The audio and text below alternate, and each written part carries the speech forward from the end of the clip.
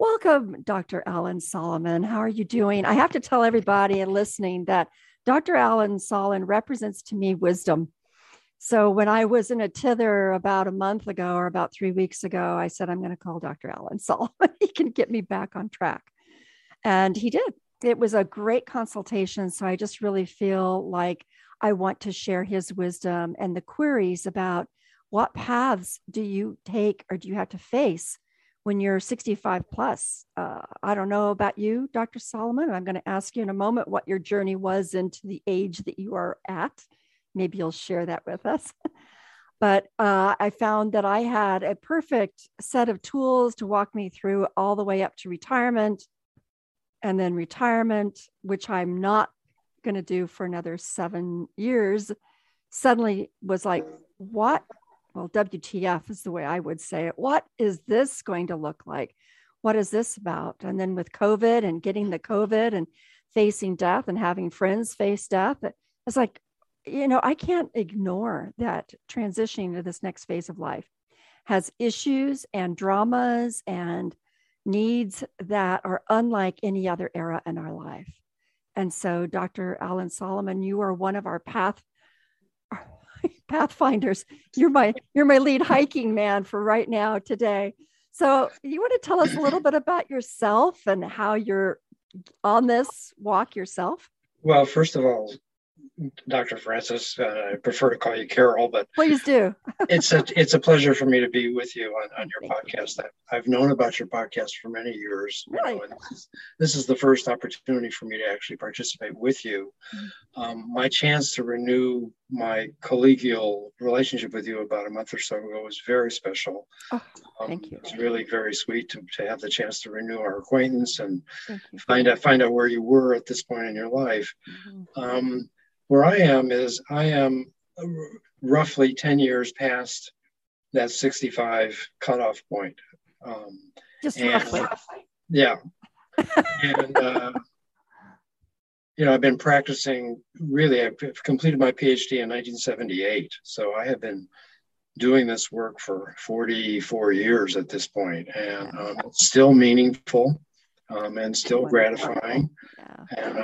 And I'm doing less of it than I used to do. I just have somewhat less time, certainly less energy than I did 15, 20 years ago. But it's something I want to continue to do. I do not see myself stopping at any point in the foreseeable future. So that's one indication of how rewarding and gratifying it continues to be, and very stimulating. It really keeps me alert and engaged with the world, with a wide range of people in the world.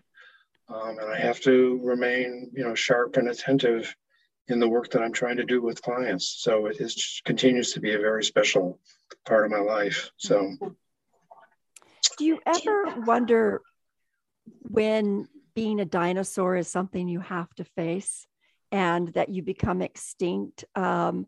I work with children, I work with teenagers, I work with adults of all ages and couples, and talk about a broad range of where they're at versus where I'm at.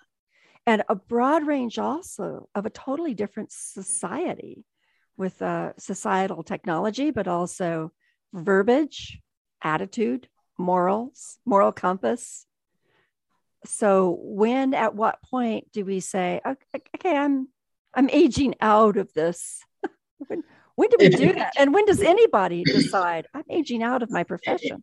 It becomes increasingly challenging and difficult. Yeah, the more that I work with young children and adolescents to try to stay somewhat current, and have some real appreciation of what their world is like and what their lives are like. So one of the examples, I can think of very quickly is how kids absorb information nowadays. So much of it is from the internet, one source or another, and not all of that are reliable sources of information, for one thing. But it sure is different than reading a newspaper or going on to television and watching, one of the alt news cable channels, and to stay current with all of that, what kids are exposed to in terms of cultural information. And one of the impacts of that for young girls especially is all of the pressure that girls feel regarding issues of food and their body image.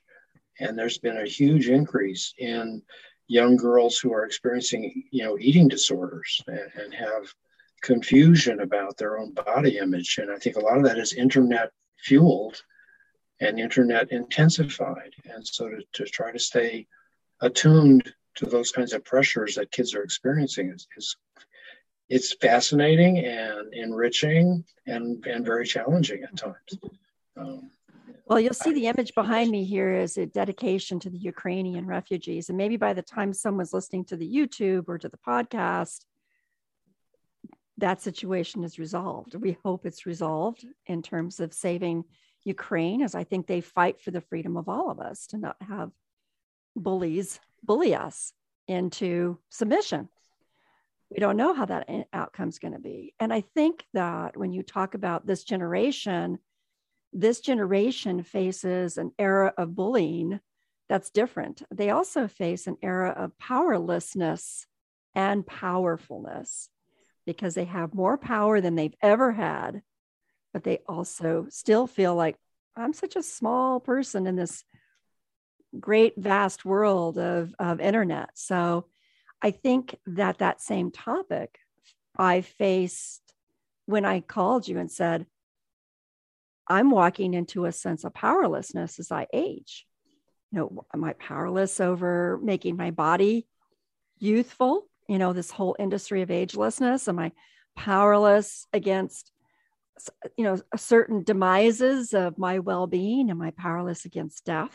I guess if we're lucky to live over 65, death is likely to come because we're aging, as opposed to accident or disease, although aging and disease are hand in hand. So that powerlessness is part of our life, no matter what age we're at. But what is the roadmap for dealing with that sense of powerlessness? Well, one aspect of the roadmap is to stay engaged, is to continue to be open to learning, and even to deliberately create opportunities for learning, because that keeps the mind, stimulated and keeps your mind growing. One of the biggest findings in neurological research over the last 20, 25 years is the whole concept of neuroplasticity. And what plasticity means in this context is that the brain is capable of generating new connections between the nerve cells in the brain, really right up to the very end of life. Yeah. Our brain has that kind of flexibility and capacity. So I remember reading a really nice op-ed piece in the New York Times several years ago written by a man who was about 60. And at 60 years old, he decided to take up tennis for the very first time in his life. And he took some lessons because he wanted to really go about it in an intentional and deliberate way.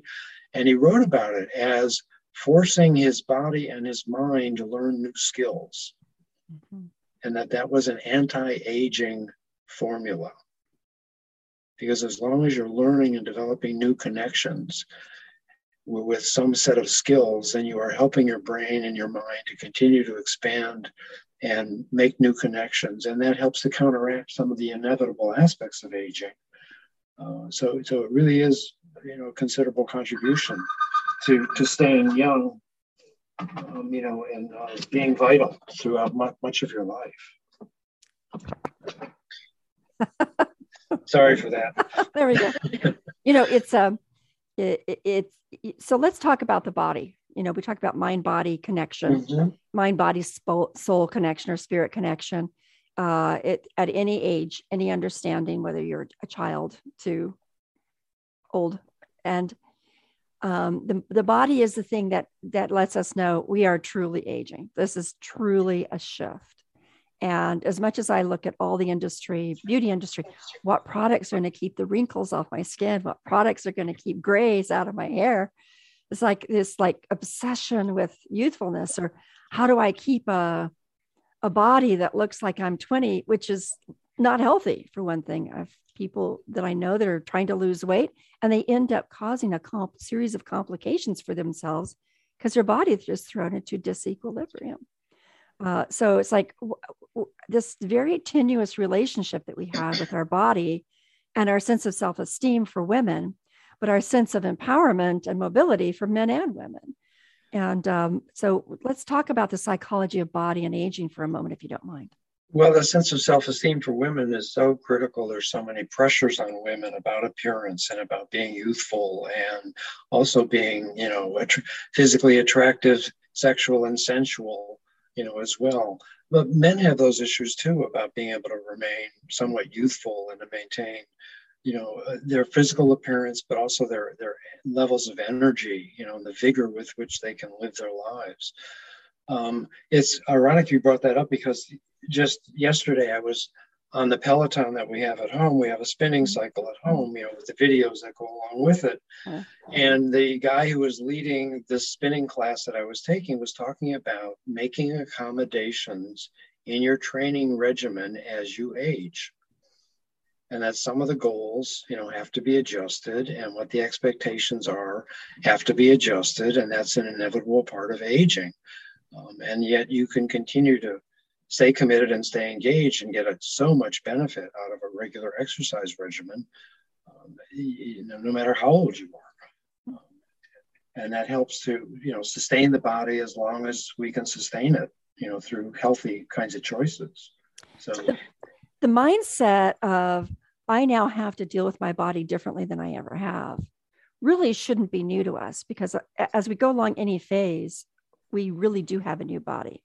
So whether we're paying attention to it or not, but when the body begins to break down, and then that's when I have to pay attention to this body.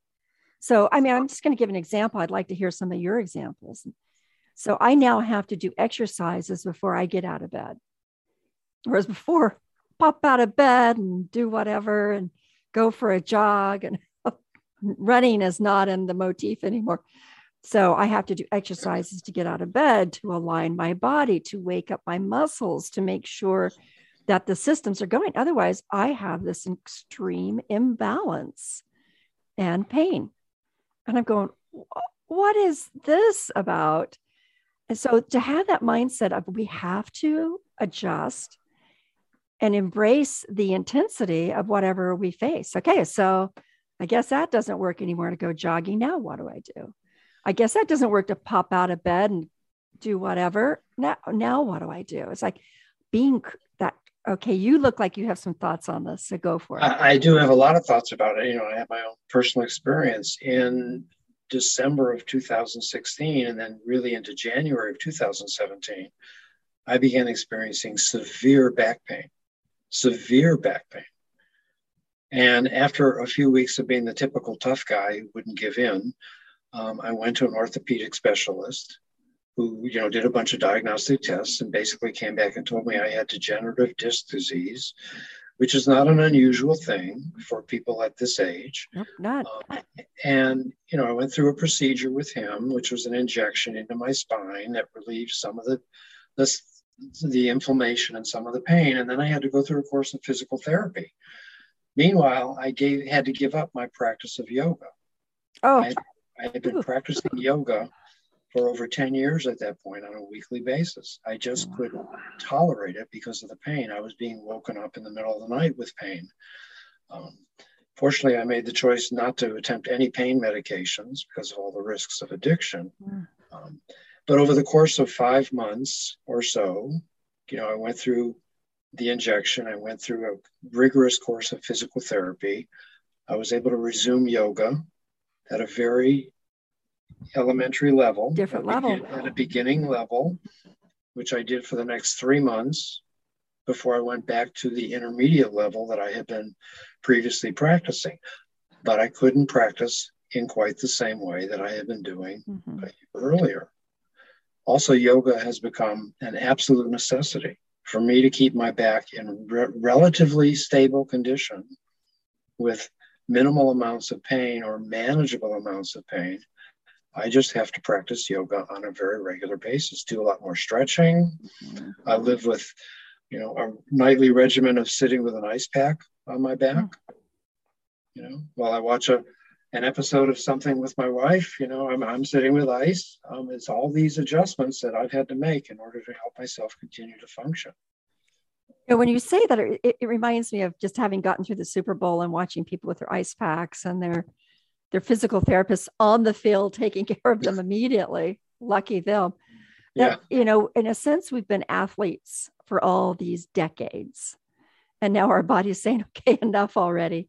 You need to treat me differently. So I guess if I have that mindset, I'm a little happier with having to deal with it, as opposed to I'm getting old, I'm dying, I'm losing function. I'm, all that negative self-talk around it, which is very real, valid, but it's not the mindset that's going to make me do as more than I used to keep less functionality than I used to. It's like a diminishing return. So I have to work more. I now work 90 minutes out every day, whereas before 45 minutes would have done it. It's like, and it's different exercises.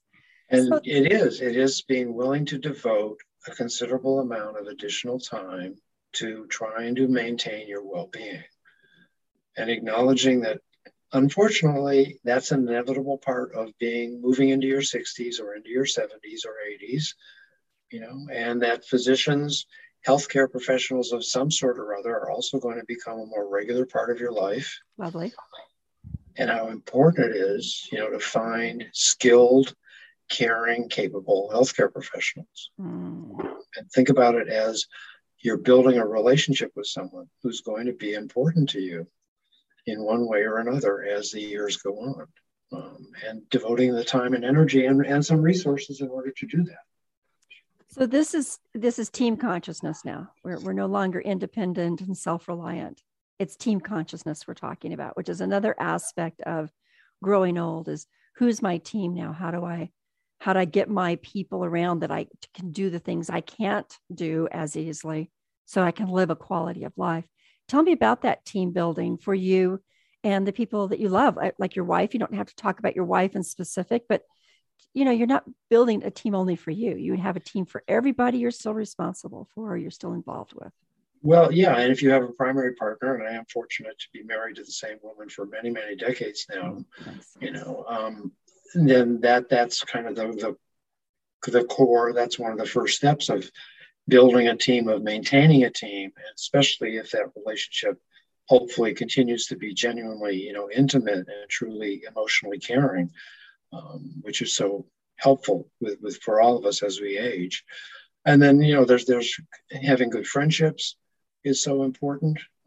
If you have children, to be able to have a constructive and supportive relationship with your kids as they move into adulthood. Hopefully they are, self-sufficient and capable adults themselves, and then they can begin to lend support, as we all age.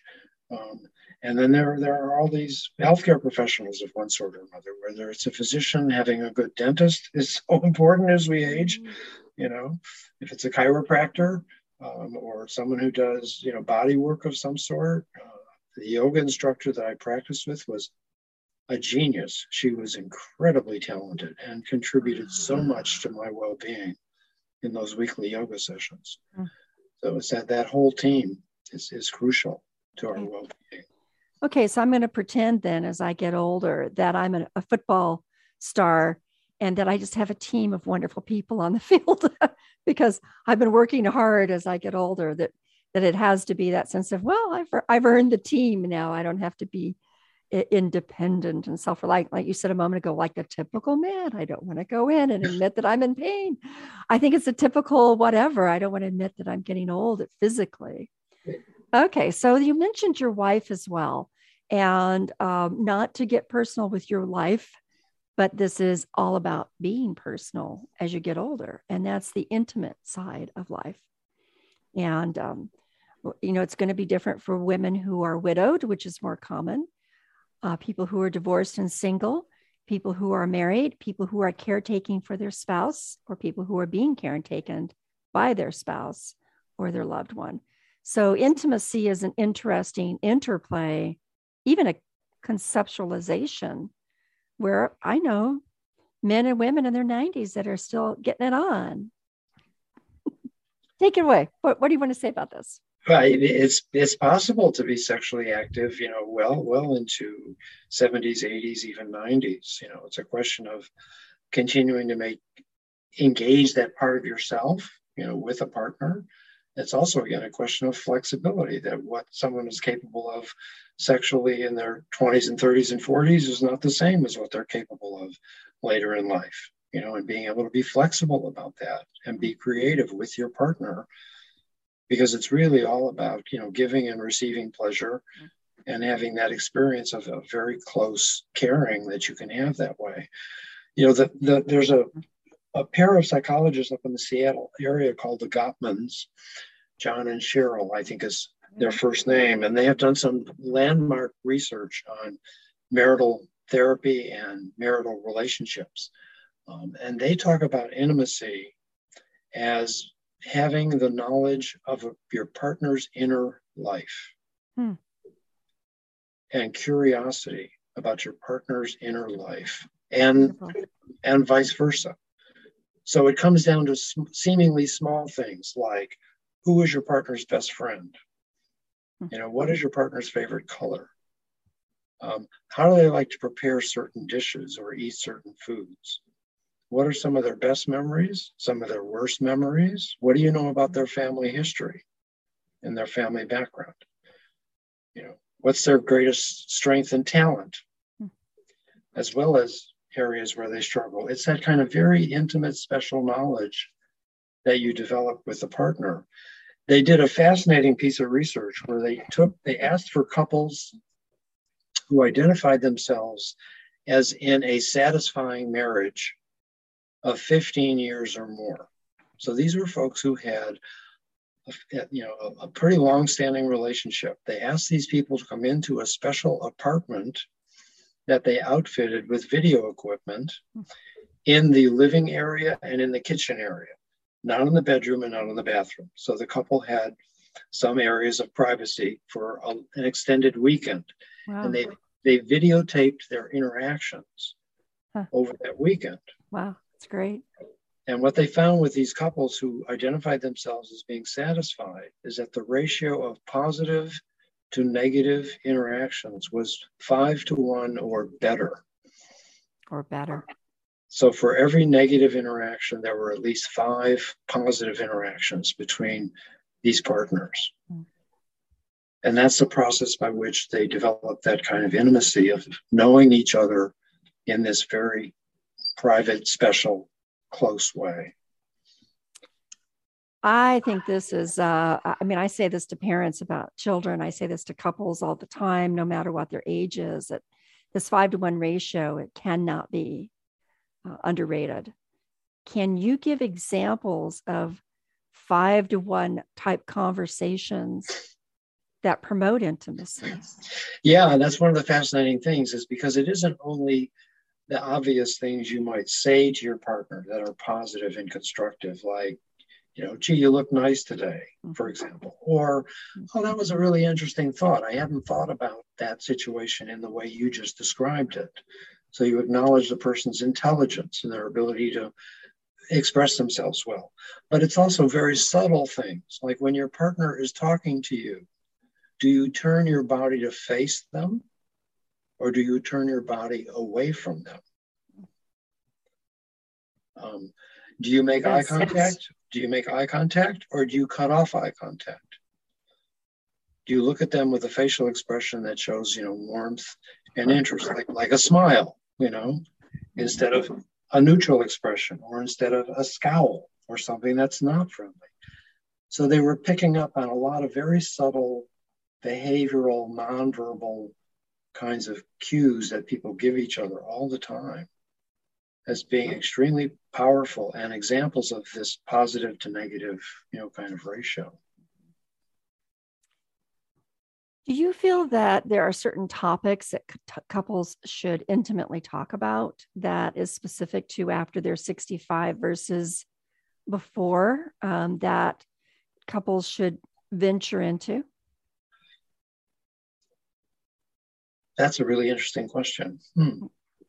Well, while you're pondering that, I think one of the key questions that a friend of mine faced a couple of years ago, which was, how do you want to die? And a friend of mine had to face cancer, death, and his spouse. And how do you want to die was something they did talk about, and they openly did it. And then, of course, with cancer and the end stages of it, how do we go about the procedures of that? What are our options in the state of California? Of course, that's going to be different to the state that you're in. What is that all about? So that's a tricky one, not one I like to talk about. We probably should have that conversation at any point in time in our life, but it really kind of hangs over us after 65. That's after one 65, topic. yeah, and certainly when one of the partners is facing a very significant diagnosis. If it's a cancer diagnosis, let's say, or some other diagnosis that isn't necessarily terminal. Let's say you have a diagnosis of diabetes, that you have to deal with, and then you have to live with diabetes and make a lot of adjustments in order to try to stay as healthy as you can, and to have a conversation with your partner about the choices that are now facing each person, including not just the person with the diagnosis, but the caregiver, and how much care are they going to be involved with, and what kind of care do they bring in, perhaps from other professionals or paraprofessionals or other family members, and how do you tackle all of those very serious questions? Requires an ongoing dialogue between two people. Well, we're being kind of idealistic here, Alan. And now, Dr. Solomon. Alan's fine. Dr. Alan Solomon. We are here with Dr. Alan Solomon. And if you want to contact him, how should they contact you? Let's get that going for a moment. Well, I'm part of a website. They could find me there. It's called therapyinla.com. Yeah. It's all spelled out in lowercase letters. So that's an easy place to make contact with me. There's a little bit of a profile about my work and some of my training and how I go about working with clients. So that's probably the easiest way that people can find me. So say it one more time. Therapyinla.com. Dr. Alan Solomon, ALAN Solomon, Yes. SOLOMON. So we're kind of being idealistic, because most couples, by the time that they're in their 65s, they're persnickety, they're antagonistic, they're wounded, they're irritated, they're done with the partner, they're bored, they're in pain. And then everybody shows up with their level of resistance and stubbornness and not wanting to face things. And so here we're talking about the 5-to-1 ratio. I mean, if your relationship has been based on the 5 to positive 1 negative relationship for decades, I think maybe this would work pretty well. But how do you transition from a persnickety, antagonistic, bitter relationship that's now entering into, oh, gee, it's almost too late to get a divorce kind of mentality? Or do we live in separate homes? We live in separate bedrooms. We are separate, et cetera, et cetera. How do we talk about intimacy, sexual, spiritual, physical, emotional, mental intimacy, when you're really talking about damaged situations? It so depends on each person's individual well-being that an individual is willing to confront the challenges and the issues that they have in their life, and that as an individual, they're willing and able to continue their own path of growth, and development. So that if they are persnickety by the time they're 65 or so, that hopefully there's some willingness that the person has to look at themselves and realize, I'm becoming pretty persnickety. This is not working. This is not working for my partner, for my family members, for my friends, for my professional colleagues, and most important, it's not working for me. I'm ending up grumpy, and I'm ending up unhappy over small things that are irritating me to no end. So I'm suffering. And do I want to continue to suffer, or can I engage in some work of some sort, to try to find some pathway through this, some alternative path for myself? So the idea that in order to have an intimate relationship as we go old, we have to have a quality, intimate relationship with ourselves. We talked about our bodies first. But now you're talking about with your own self-awareness. And then how would you recommend a person go about grooming, no longer investing in entitlement or bullishness or cockiness or autonomy, negativity, or depression, sadness, weakness, powerlessness? I mean, we can go all over the map on this, or nervous and worried and hypochondriacal, or, whatever is their thing. How do you recommend for a person over 65 to still be growth minded about their relationship with themselves? Well, hopefully the relationship with themselves has been growth minded all along before they get to 65. But if not, then it's very likely they're going to confront a crisis, that there's probably going to be some kind of a crisis that's going to unfold in their life.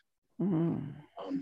And my office partner of 30 years before he retired, one of his first questions to many of his clients was, what's the most important relationship you have in your life? And many people would say, well, it's my partner, or it's my children, or it's my parents, or it's my friends. And his response was, no, the most important relationship in your life is the relationship you have with yourself. Because you are with yourself 24/7, mm-hmm. Even when you're sleeping, you are with yourself. If only in the form of dreams that can wake you up, and be disturbing. Mm-hmm. So it is that relationship with yourself. As someone who has neglected that relationship with themselves, and they end up persnickety and difficult circumstances somewhere around this age of 65, they're probably going to face a crisis. Something in their life is going to break down. Mm-hmm. And that is painful and scary and can be very depressing, but it's also an opportunity. It's a message that we get that, hey, it's time to wake up and pay attention to some things in some different ways. Mm-hmm. Well, certainly my contacting you a month ago was, I got to wake up. I'm facing issues that I'm not used to facing. I've got to wake up here, and I've got to take my path clearly, differently than what I've ever understood that I needed to do. So now we take that path. I do a lot of trauma work. Ukrainians are going through trauma. I dealt with soldiers, abuse victims, molestations, of course, all the healthcare workers, the secondary traumatic exposures, secondary, traumatic illnesses, traumatic injuries. So I deal a lot with frontline trauma, second line trauma. I think maybe getting this trauma experience of aging that you're talking about is a whole nother level of trauma. Something is going to happen to them that's going to wake them up. And so that's a kind of a trauma. It's a wake-up call. And now we talk about recovery from that trauma in a way that puts you into a growth mindedness. So what are some of the steps? Let's get very practical. Some of the steps of recovering from a trauma related to aging. Well, the first step is to acknowledge that there has been a trauma. Yes. Rather than pretend as though nothing all that dramatic has happened, but to acknowledge that there's been a trauma of some sort. And it is really destabilizing and really disorganizing, and sometimes can be very overwhelming. And with that acknowledgement, then hopefully there's a readiness and a willingness to seek some help. Because as my therapist said to me many years ago, which I didn't like to hear, but she said to me, nobody heals by themselves. Mm. And I was more in my late 30s, early 40s. I was in that stage of my life as a man that I thought, I can handle just about anything myself. Thank you very much. I don't want to have to depend on anyone. Mm-hmm. Well, no, it's to acknowledge that we all need help and support when there's been a trauma. Mm-hmm.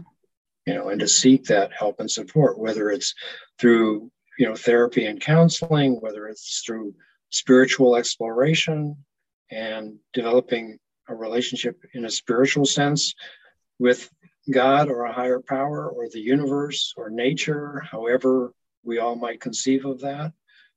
physical activity and physical exercise to maintain your health and physical health and well-being as much as you can. Those kinds of steps are so crucial. Mm-hmm. What do you think about when we get older that we actually enter into potential additional 30 years I look at the last third of life, if we're lucky to get past 65, the last third of life, as an opportunity for a whole nother career, a career of all sorts of different things. What do you think about part of the trauma recovery of aging is waking up to I guess I have a whole nother career ahead of me, a whole nother me, a whole nother intellectual thing, a whole nother intimate relationship with other people. I have a whole nother me to create as opposed to just trudge along with. It can be a career, especially if you use career in the more general sense. It isn't necessarily a professional commitment that you go to a job, not 9 to 5 or some kind of a work schedule. It can be various kinds of commitments for meaningful activity and having a sense of meaning and purpose. That involves a process of learning, that involves taking in new information, developing new skills, having to develop new relationships in your life. Because then that goes back to the neuroplasticity, that our brains are capable of all kinds of new connections if we put ourselves in those situations that we have the opportunity. So a friend of ours was a very successful attorney for more than 30 years here in Los Angeles. He was a litigation lawyer. That was his specialty, which meant he was in high pressure, high stress situations where the stakes were enormous, usually in the entertainment industry. So, the settlements in cases were multi-millions of dollars. He retired from being a lawyer, and he'd already had some things that he was interested in, which he then expanded. So he also meditates on a daily basis. He has about a 15-year meditation practice at this point. He's good at woodworking, has some tools and equipment in his garage to do woodworking. He loves to read. He joined the Plato Society at UCLA, which is a study group for people 55 years and older. Got very involved in seminars that they put on and put together a book club for himself and some other people who love history. This man has more activities than you could ever imagine someone would have. And he is so fully engaged in his life and really stimulated. And a part of it is he's very social. He has all these relationships that he's interacting with, which is a very much a way to counteract some of the impact of aging, especially the loss of some intellectual ability, because there's a lot of research that shows isolation, social isolation, is one of the most damaging aspects of aging, especially for men. Men tend to be less social than women. Men tend to withdraw into a more isolated, lonely life, and it's very damaging to their emotional well-being and their intellectual well-being also. So I always think of this friend as a great example of someone who has aged, very, very well. He's in his mid-70s now, and he's been retired for almost 10 years. Wow. Just loving his retirement. That's wonderful. Okay, so what other tools do you recommend? Because you just talked about this gentleman's approach. Let's make this list long for a moment. Let's brainstorm together as to what this long list can be. So I've taken up painting. I didn't know I could paint, and now I'm doing portraits for healthcare workers. And as you can see, portraits for Ukrainians, refugees. This background is your work. Oh yeah, that's my work. Oh, yeah. It's beautiful. Oh, wow. Thank you. And this is only part of it. Yeah, I'll send you the other part of it.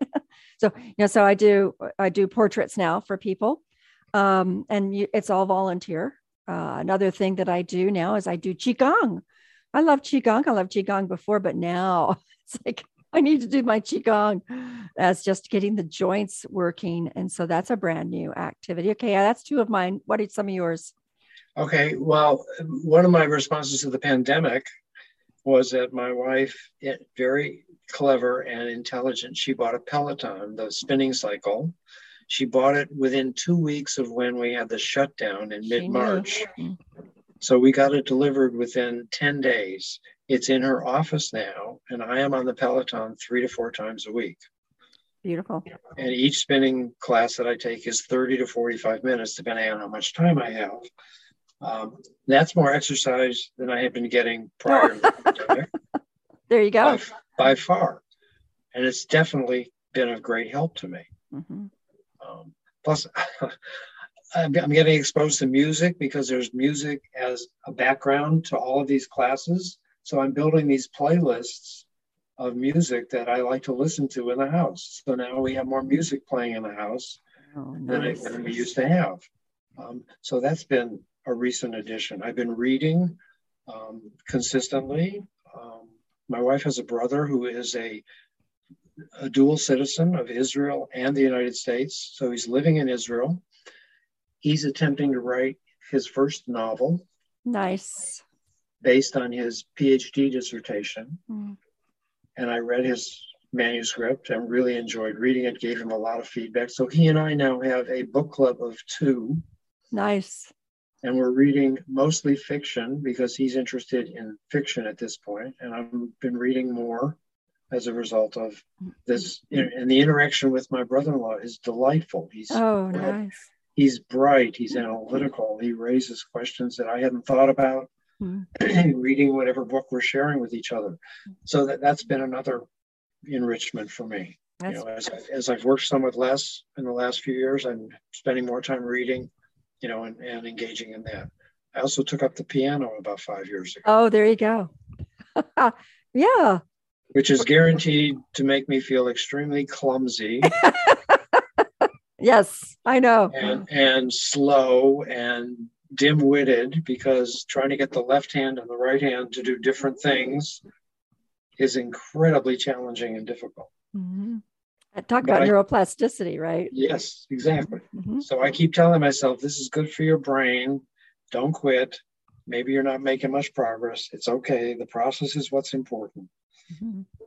And every once in a while, I actually can play something that sounds like music. That's nice.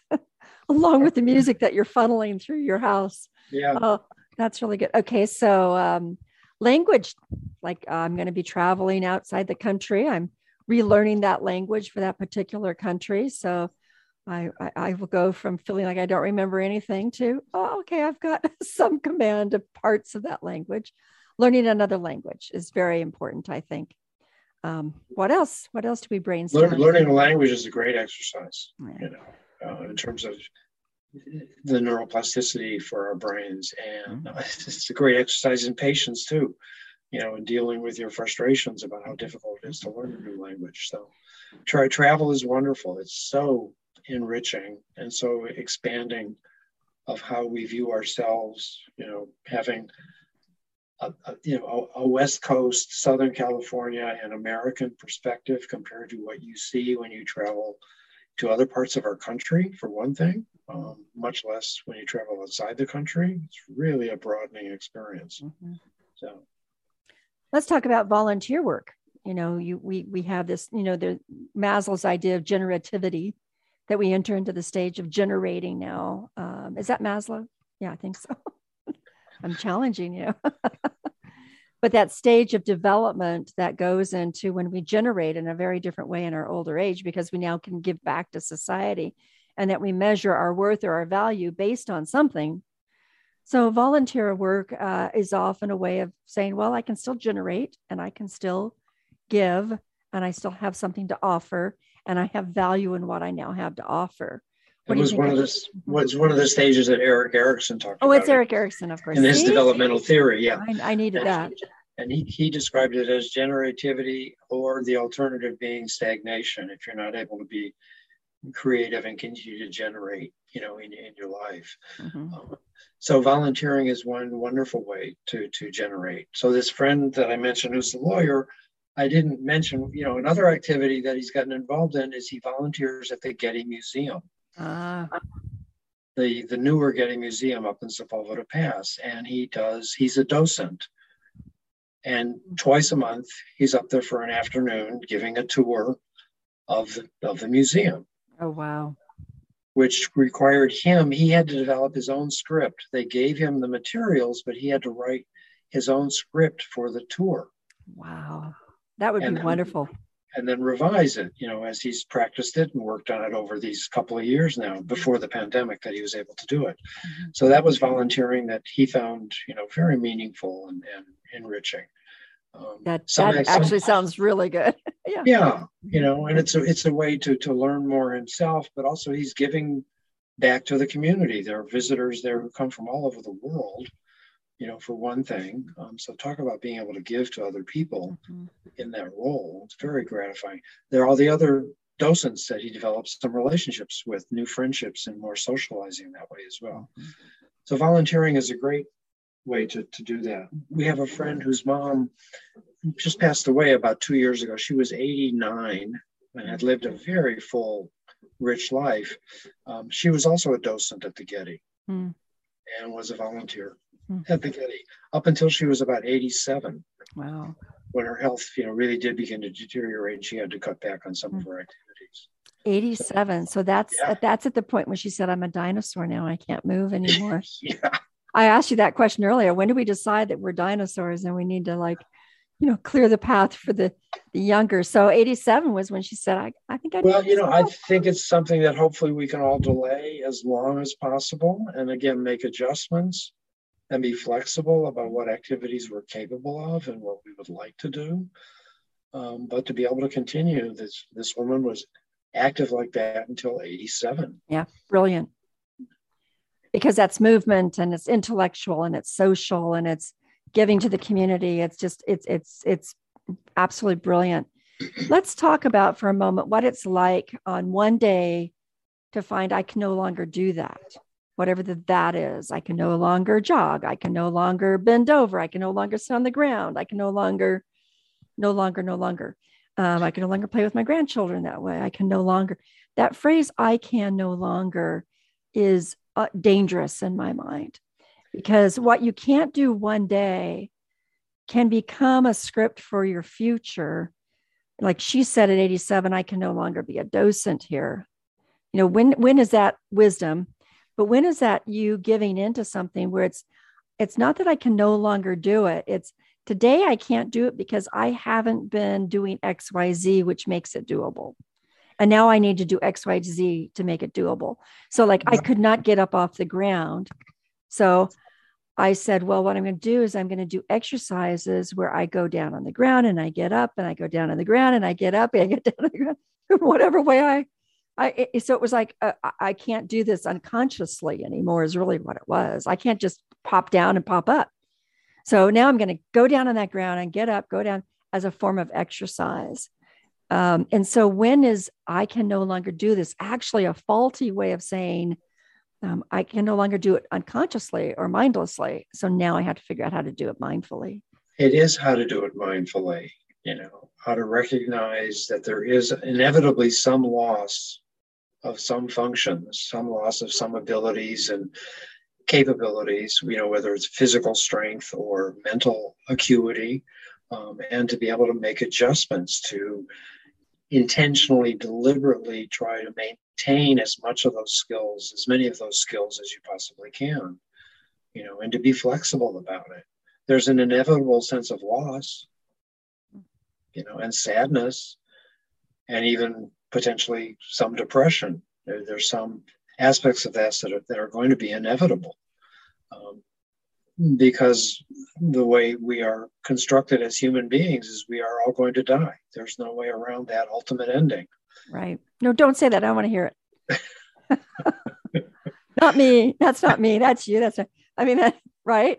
Denial. And we're all going to be of ill health at some point, in some way or other. And we can make deliberate choices to try to delay all of that, to try to minimize all of that, to enrich ourselves as much as we possibly can. I watched it with my own mom. My mom made it to 90, and she had a cancer diagnosis, a lung cancer diagnosis because she'd been a heavy smoker for many, many years. And when she got the cancer diagnosis, she was 89, and she decided not to have treatment because that was her choice. Yeah. What she had witnessed with my dad, her husband, was that he had treatment, and the treatment had such severe side effects, radiation and chemotherapy, that the benefits to her didn't seem like it was worth the trade-off. So she lived a whole year with this cancer diagnosis, much longer than we thought. And it was fascinating to watch her in the way that she was very flexible, and she had to give up certain activities, and certain capabilities that she lost over that period of a year. And she would talk about it, and we would discuss it. And she would express her sadness and her frustration, and then she would adapt in one way or another. She was so incredibly resilient. My respect for her deepened so much in the last 3 or 4 years of her life, actually, in her ability to be flexible and to make the adjustments that she needed and continue to live. So up until the cancer diagnosis, she was playing bridge 2 or 3 times a week. Now, bridge is a very intellectually challenging and demanding game. And it was one of the ways that she kept herself intellectually alert. So with the diagnosis, she gave up one of the bridge games, and then a few months later, she gave up the second one. She just couldn't continue to do it. So she was gradually experiencing those losses. Wow. So flexibility and resilience, you've said that several times during our time together. Oh, I have to put glasses on to see what time it is. All right. So I didn't have to do that before. Oh, I could say that was a comic moment, but it was a real need. This attitude, this ability to have this attitude of resilience and self-respect and flexibility with oneself. We haven't even talked about being a caregiver, which is a part of that too. But how do you develop that psychological capacity to, I need to be flexible as opposed to rigid. I need to be at ease with my switches as opposed to angry or sullen or depressed. How do you develop this new personality that doesn't fight it all the time? I remember reading the book, Death Be Not Proud, Don't Go Into Death Calmly. And I remember in high school memorizing that poem. I'm never going to go into death calmly. And it's like, it's kind of a rigid. So talk to me about this. Well, that's kind of, you're asking in a sense a corollary of the question about someone who's persnickety at 65. Yeah. And whether they can make changes at that point. Hopefully, a person has some resilience and some flexibility all along in their life. Well, so it isn't a radical change that they need to make, in the end stages of their life.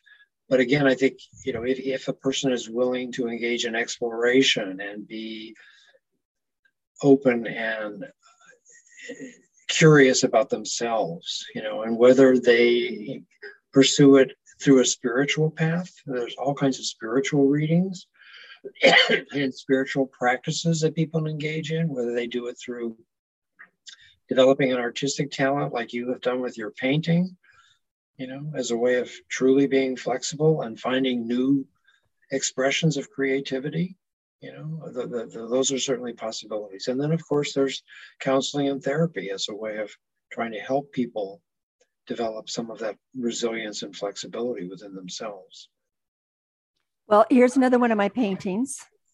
I do sunsets, right? Beautiful landscape. Yeah. And then here's some more of the healthcare workers that I've gotten to know and did their portraits. And here's a tulip. Boy, that's very different than looking at people from Ukraine.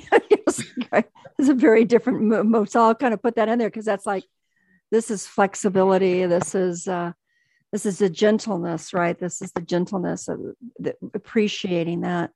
I'm looking at these people in Ukraine and they're walking, they're elderly out toward the paths of the green paths, which are getting bombed, but the elderly are walking out, barely able to walk. They haven't been walking. They're on walkers, they're on canes. They haven't been walking. And so here they're having to walk for their life forever. They're going to be excommunicated from their houses, bombed and destroyed. They're living in a stranger's place if they're lucky enough to get into Poland, et cetera, et cetera.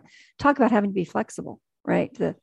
Here they are. They're not even flexible enough to walk when they're going to have a whole nother life. That's an enormous challenge. There's Yeah. no way to simplify that or try to